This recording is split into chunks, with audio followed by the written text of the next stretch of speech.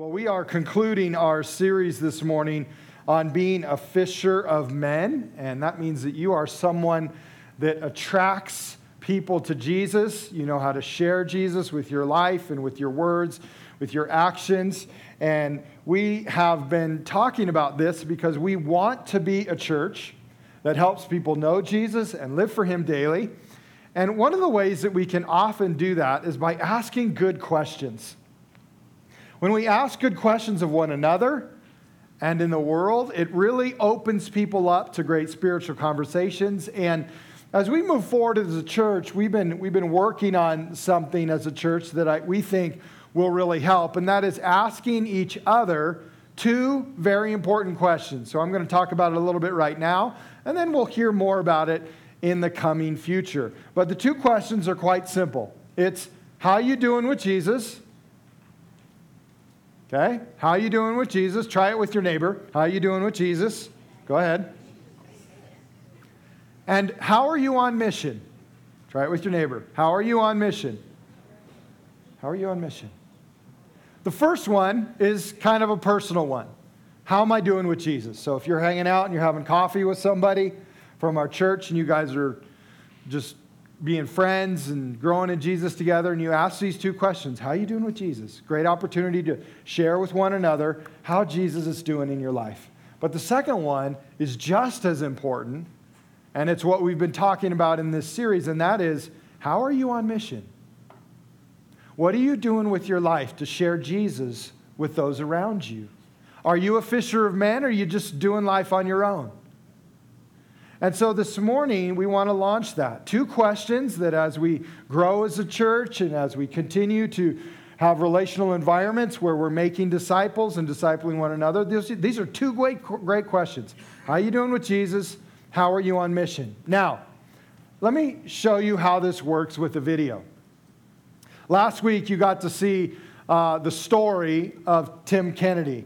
And this morning, I want to share with you the story of Elise Bremer.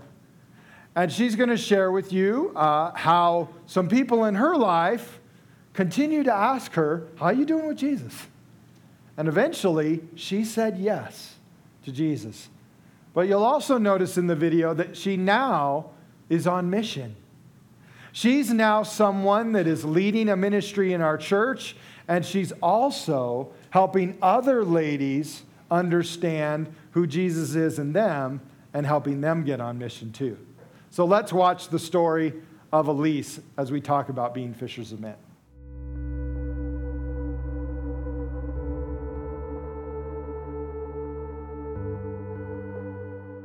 I'm Elise Bremer, and I am the director of Mom Connection here at Cheney Faith Center. And I'm also a connector on the women's care team. And then personally, I am a stay-at-home mom of 3 kids. They are 7, 4, and just turned 3 yesterday. I have a husband. We've been married for 8 years now. That's me.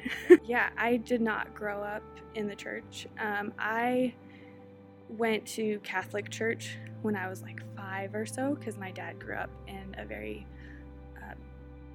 Catholic-oriented family. He went to Catholic high school, but my dad has a great distrust of the church. So once we had like our first communion, then we never went back to church again. So I always had this kind of confusion about what church actually was, and kind of only heard lots of negative stuff growing up. Some sorority sisters that sort of, once I was in college, I didn't know, but they had been praying for me for years,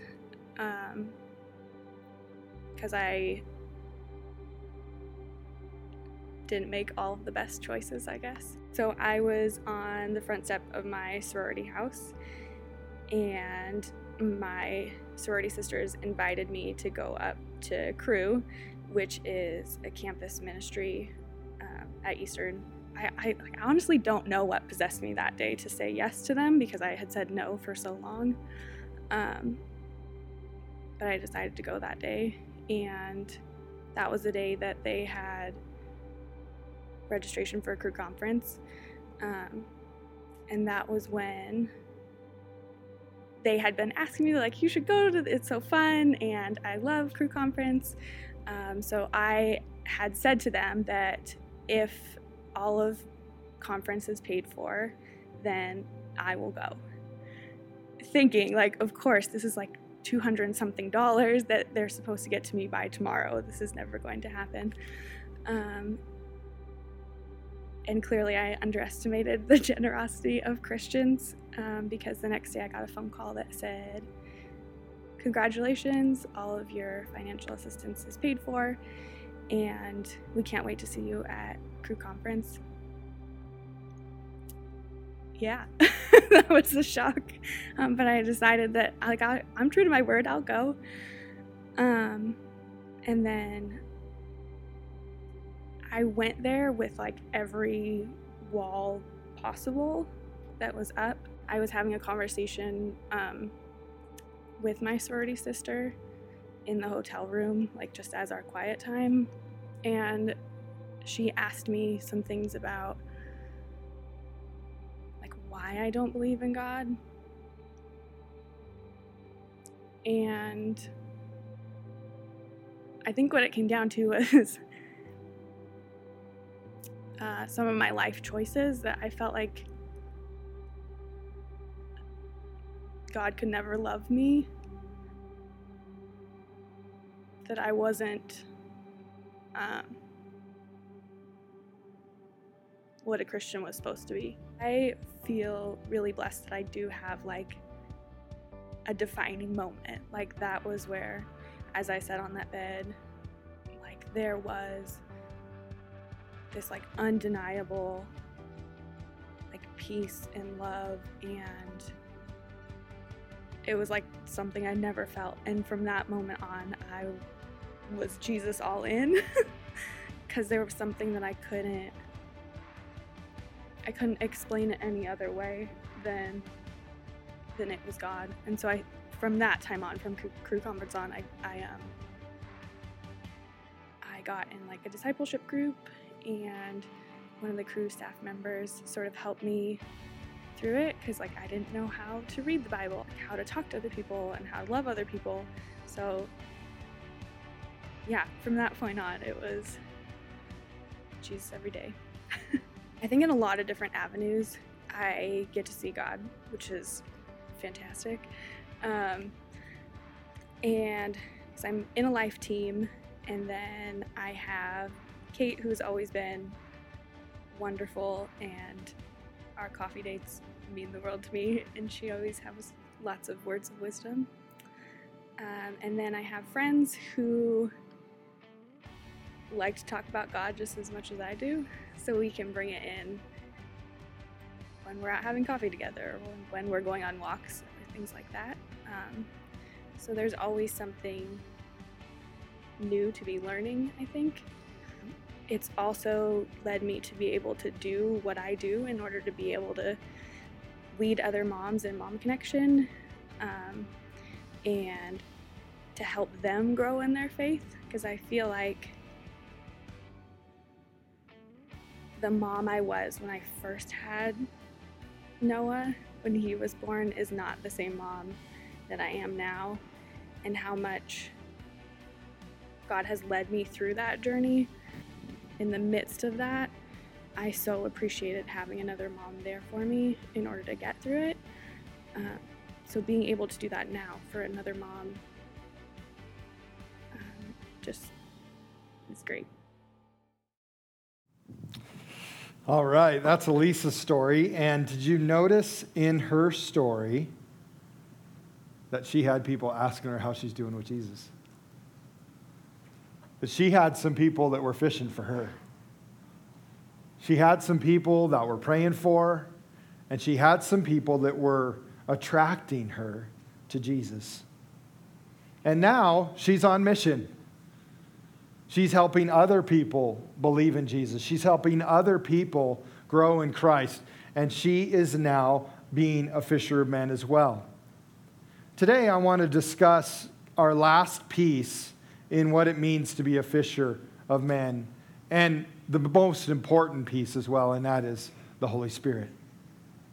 The Holy Spirit is the most important part of you and I learning how to be a fisher of men, because it's through the Holy Spirit that you and I have what it takes and discover what it means to be a fisher of men. In John chapter 14, if you have your Bible, you can turn there with me, or you can look on the screen or look at your phone, whichever you'd like to do. Jesus begins to talk about the Holy Spirit. And it's new territory for the disciples because they had understood the concept theologically of God the Father.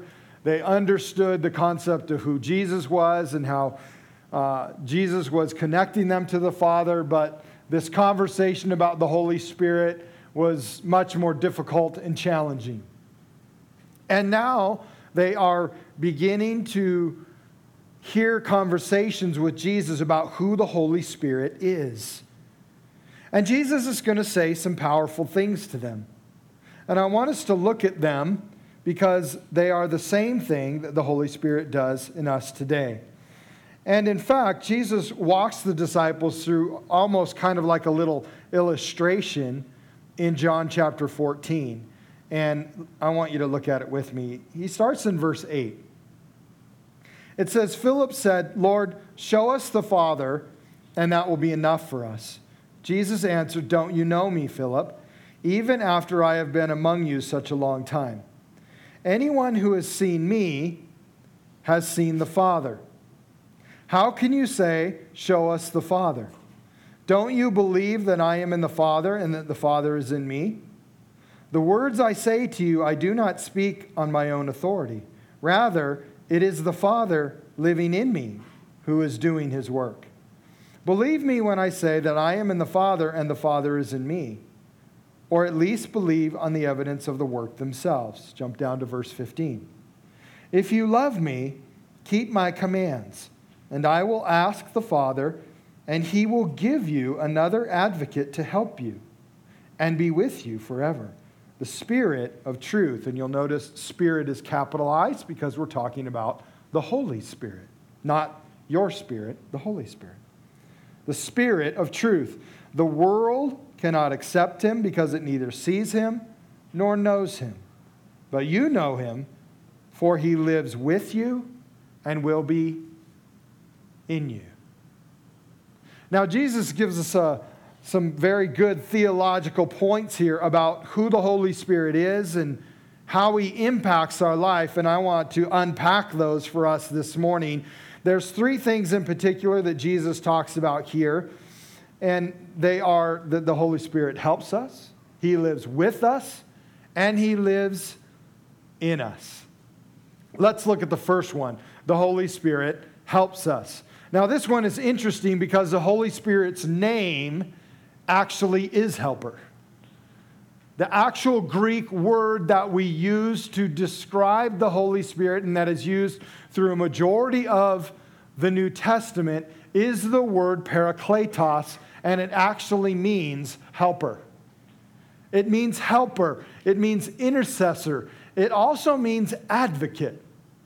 It's used in other Greek writings to actually describe a defense attorney who stands beside you and helps you in a difficult moment of your life. So this is who the Holy Spirit is. The Holy Spirit is someone who helps you.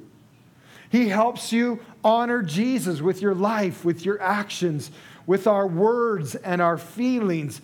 The Holy Spirit helps us live for Jesus Christ. And primarily, as you kind of look at what the Holy Spirit does, one of his major jobs in the New Testament, the Holy Spirit helps us move away from our sin nature and closer to life in Christ every single day as we live in the Spirit, not in our selfishness. The Holy Spirit also defends us against our accuser like Jesus Christ does.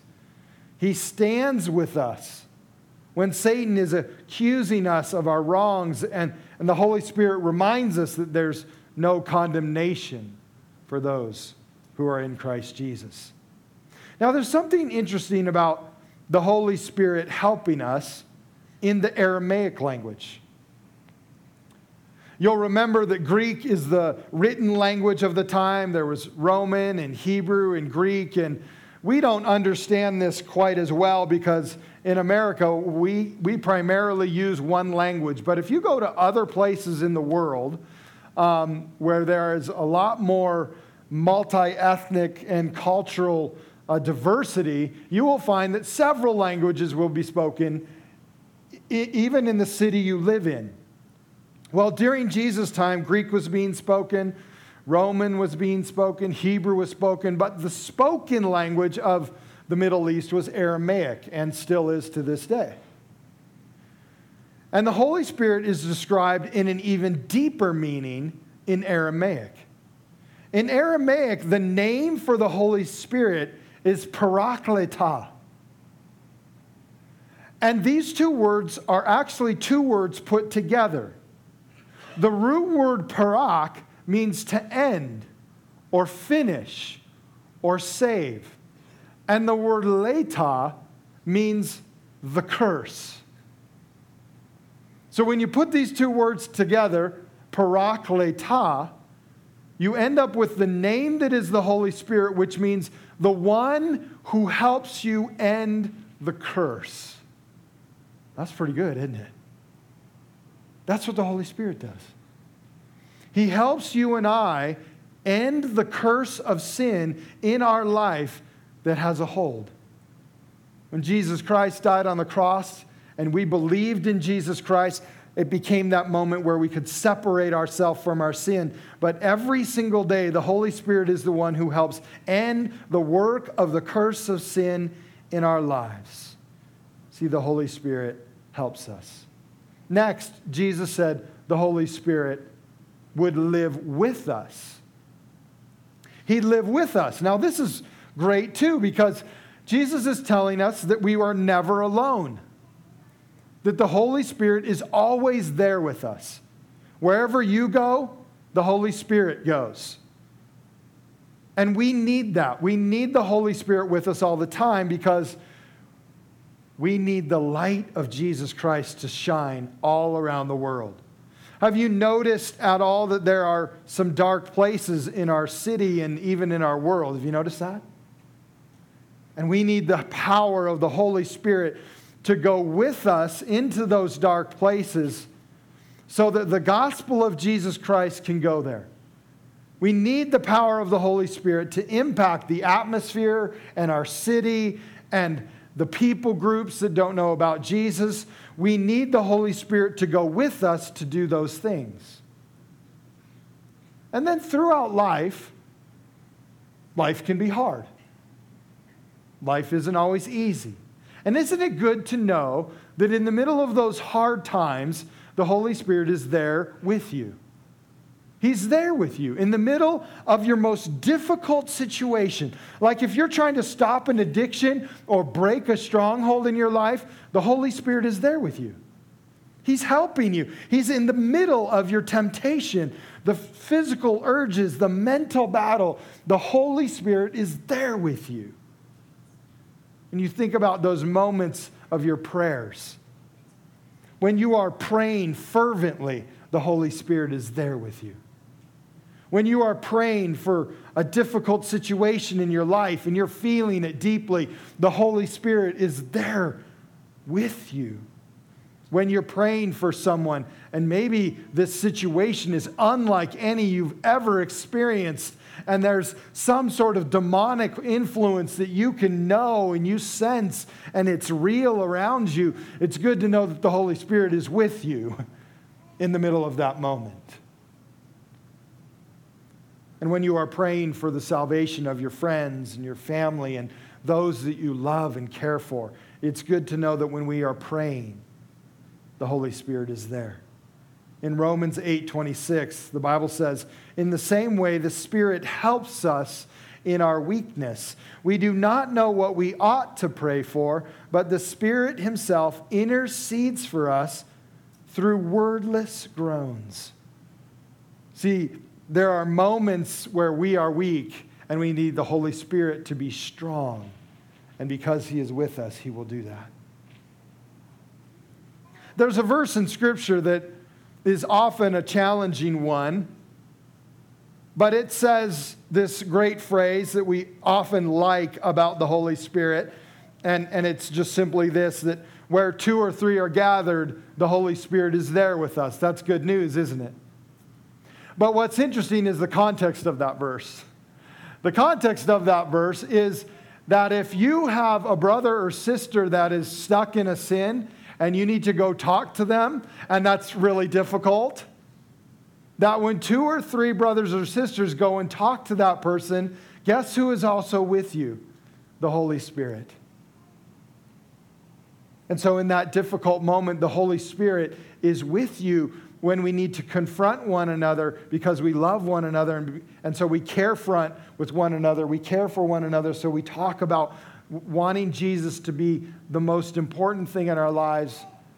And we have a conversation. We need to know that the Holy Spirit is there. By the way, we literally do not want that verse to say that where 2 or 3 are gathered, the Holy Spirit is there with you, because that means the Holy Spirit's not with you when you're alone. That doesn't make sense, does it? We want the Holy Spirit to be with us when we're alone too, right?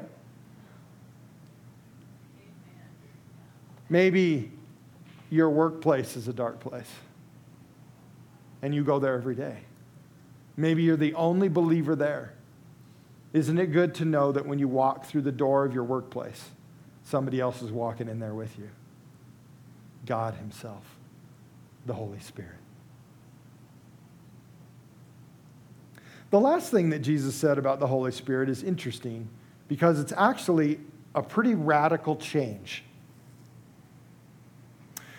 It's a pretty radical change in how God was interacting with mankind. See, in the Old Testament and before Jesus, we don't ever see anything in the Old Testament about the Holy Spirit actually living inside someone. There's all kinds of evidence of the Holy Spirit coming upon someone or being near someone or influencing someone to do something great or protecting the community or a person. But the term that the Holy Spirit would live in you is not a part of how you and I as mankind could live with God until Jesus Christ died on the cross and rose again. That was not a possibility. Because there needed to be an absolutely radical and revolutionary work of God for us that needed to take place, and it could only take place after Jesus died on the cross. So after Jesus dies on the cross and rises again, and people begin to believe in Jesus Christ, we see this model where the Holy Spirit is now in you. And what that means is that the sovereign work of Jesus Christ on the cross forgives all your sin, and now God the Father sees you different than he saw you before, which is completely sin-free. All your past, present, and future sin is wiped out, and the consequences of your sin are gone because of what Jesus has done. Because of that, the Holy Spirit can now live not just near you, not just with you, not just around you, not just upon you, but in you.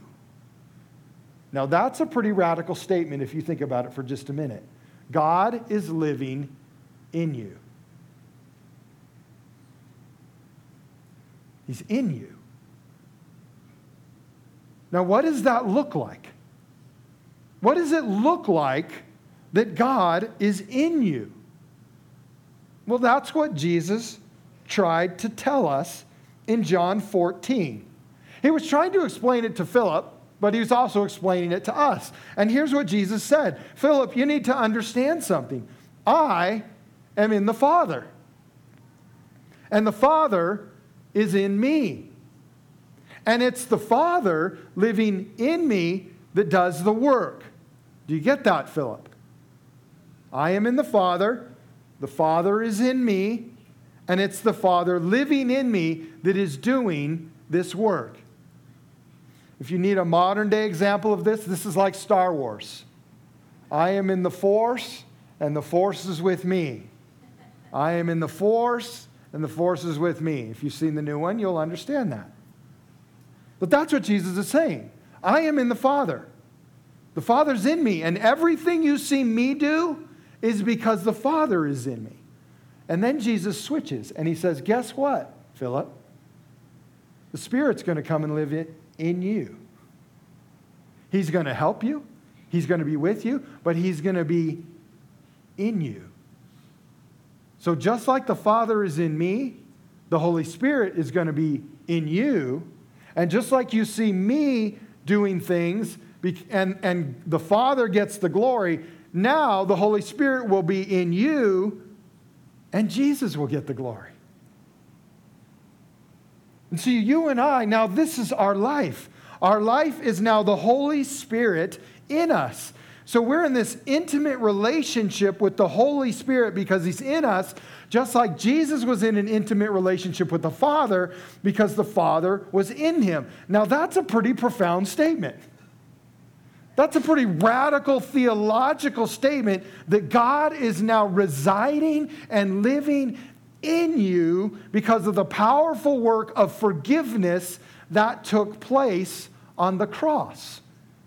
Now, the Apostle Paul describes it like this in Romans chapter 8, verse 1. He says this, now, therefore, there is now no condemnation for those who are in Christ Jesus. Why is there no condemnation? Why is there no shame? Why is there no guilt? Why is there no consequence of sin? Because through Christ Jesus, the law of the Spirit, once again, Spirit capitalized.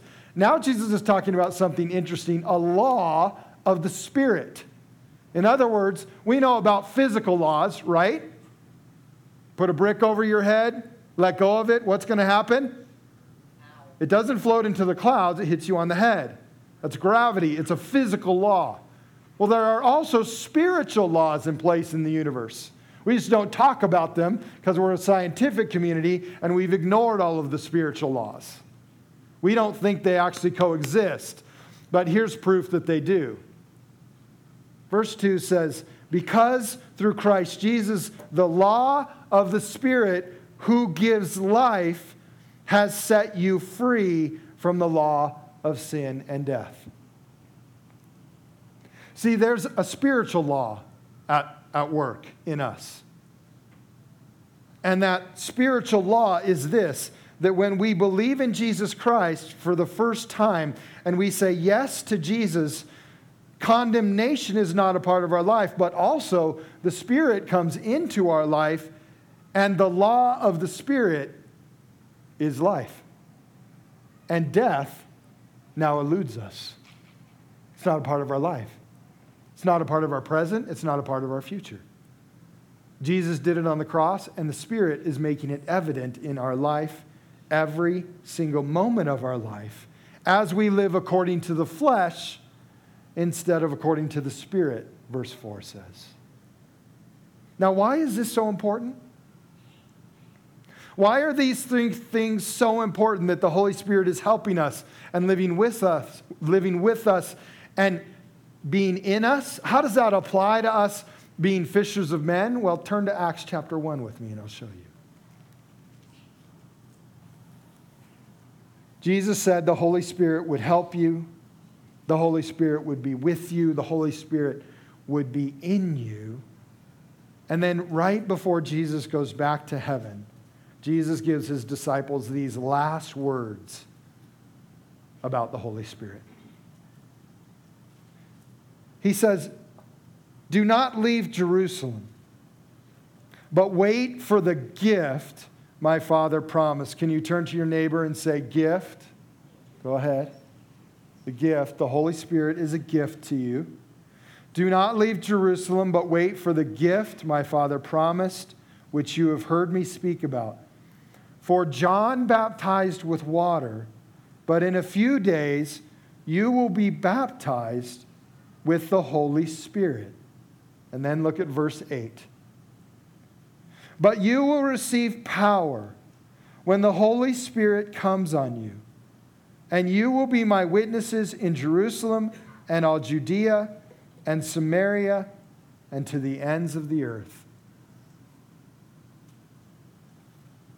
Jesus said these words about the Holy Spirit. Just hang out and wait. Something we're not very good at. But he said, just hang out and wait, and you will be baptized in the Holy Spirit. You will receive an even greater fullness of God's presence and power in you than you've ever seen or known before. It's called the baptism in the Holy Spirit. And Jesus said, John baptized you with water. That's an important baptism. But I will baptize you in the Holy Spirit. And when that happens, you will receive a power that you didn't know before. Now, mind you, the disciples have walked with Jesus. Do they know a little bit about power? I think so. They've been hanging out with the God himself, and they have actually done miracles that Jesus has released them to do. But Jesus is now saying, there's something even better that I need you to have, and that is the Holy Spirit. The baptism in the Holy Spirit in particular, because here's the last thing we need to understand about being fishers of men, and that is that the Holy Spirit gives us power to be a witness. And this is exactly what we need to be a witness for Jesus. We need power. We need supernatural strength and supernatural holiness to attract the world to Jesus. We need a power that is not our own to impact the city of Cheney for Jesus. We need a supernatural ability to touch every person on the West Plains and at Eastern with the love and grace of Christ. We need a supernatural ability to take the good news of Jesus next door and to the remote parts of the world to people that have not yet heard. We need the Holy Spirit's power. And Jesus knew that. Jesus knew that many of the things he would ask us to do would require a power that we just don't have on our own. We would need the Holy Spirit to help us, to live with us, but most importantly, to be in us. Now, Jesus knew that we would need this, and so he told his disciples to wait. To wait for the baptism in the Holy Spirit. Now, the baptism in the Holy Spirit is still real and alive today. And you and I need it today just as much as the disciples needed it back then. In fact, I would say that the disciples needed it at the beginning to launch the Church of Jesus Christ and to see the gospel go into the world, and for several centuries to see just powerful working of ministry. And you and I sit here today because of the powerful work of the Holy Spirit in the church as a foundation that has led us to this point. But there has been, interestingly, if you look at your good church history, Reformation after Reformation after Reformation, and during each Reformation is actually a new influence and a new revival of one person in particular, the Holy Spirit. Because often we forget about the Holy Spirit and we begin to do religion in our own power. And Jesus comes along and says, no, we need a new revival. We need a new renewal. The church just looks dead right now. So it's interesting if in your church history, out of the dark ages, when we were doing religion on our own, comes some of the greatest church revivals as people focus on the Holy Spirit.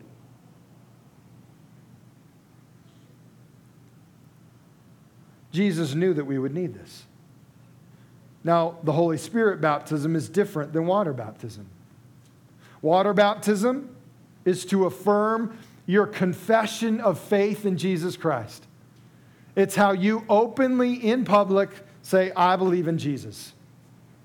This is who I am. This is who I want to be. From this moment on, I will say yes to Jesus. Like Elise said, I did Jesus every day from now on. That's what I do. Me and Jesus, we're tight.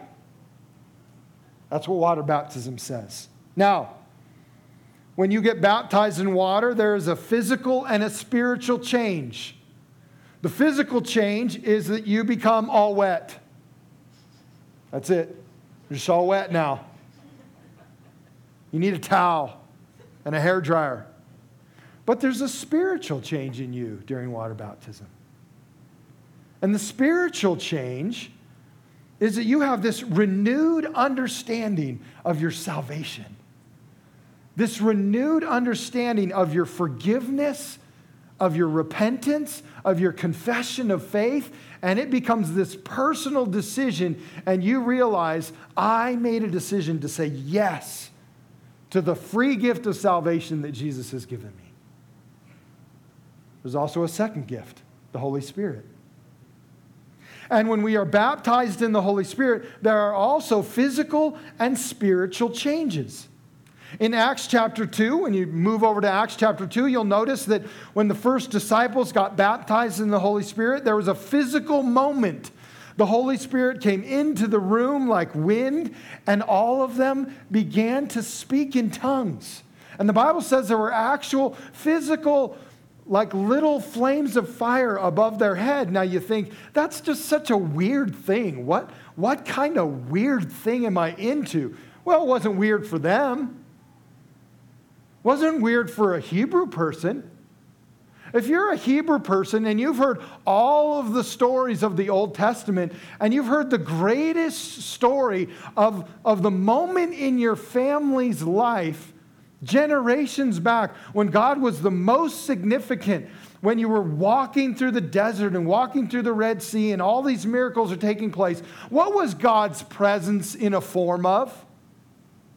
A flame of fire. And now you come to believe in Jesus Christ, and the Holy Spirit baptizes you, and what do you see on top of your head? A flame of fire. Are you confused? No. What are you now understanding theologically as a Jewish person? That the Holy Spirit, the presence of God, is in me. He's with me. He's helping me. He's everywhere around me. He's right here.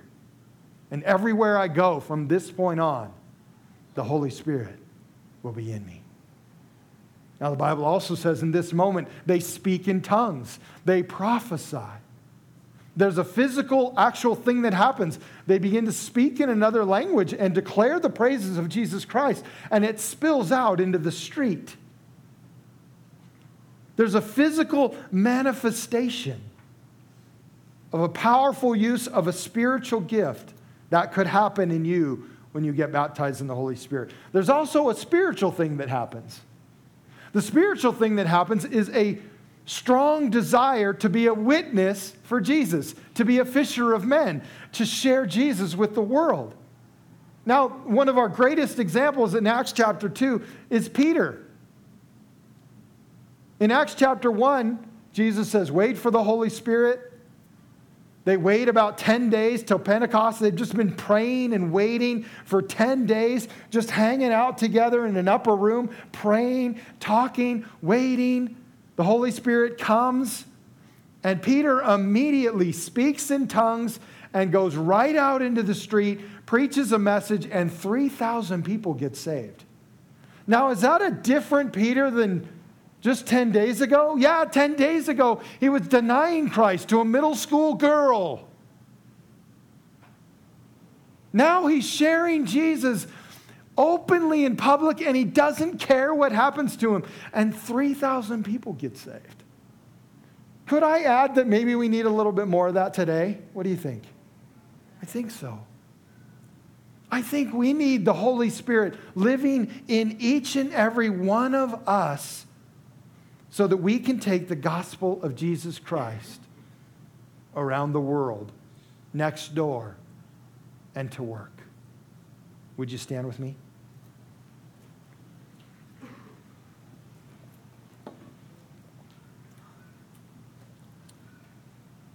For these reasons, Jesus said, I must leave. I must leave because the Holy Spirit must come. And when he does, everything will be new for you. And I believe the same is true for us. That as a church, we need to start inviting the Holy Spirit in more and more that each and every one of us needs to pursue the baptism in the Holy Spirit, the fullness of the Holy Spirit. The Bible says that in Christ and in the Holy Spirit, we have life and life to the fullest. That's real life to its fullest, is Jesus Christ as our Savior and walking with the Holy Spirit, not in our selfishness. That's life at its fullest, life at its best. And that's why Jesus said you need the Holy Spirit to help you, to live with you, to live in you, and to give you power to be a witness. This is what it means to be a fisher of men. Would you pray with me?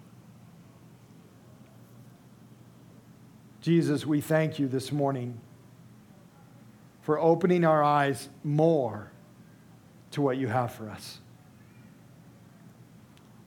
And I pray for each of us this morning that this might be a new idea about the baptism in the Holy Spirit. It might be something we've heard before, but it's just getting revisited. It might be something I've heard for a long time, and I frankly just haven't been walking in the fullness of my baptism.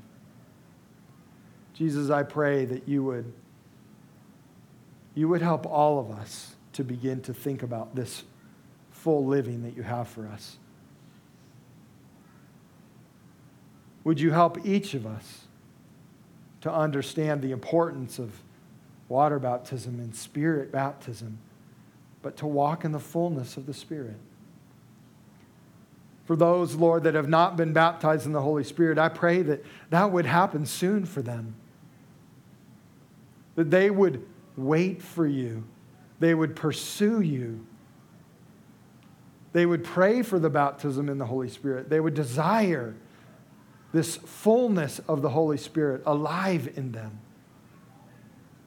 Lord, would you help us to be a church that is full of your Holy Spirit? That as we are full of the Holy Spirit, we would be fishers of people.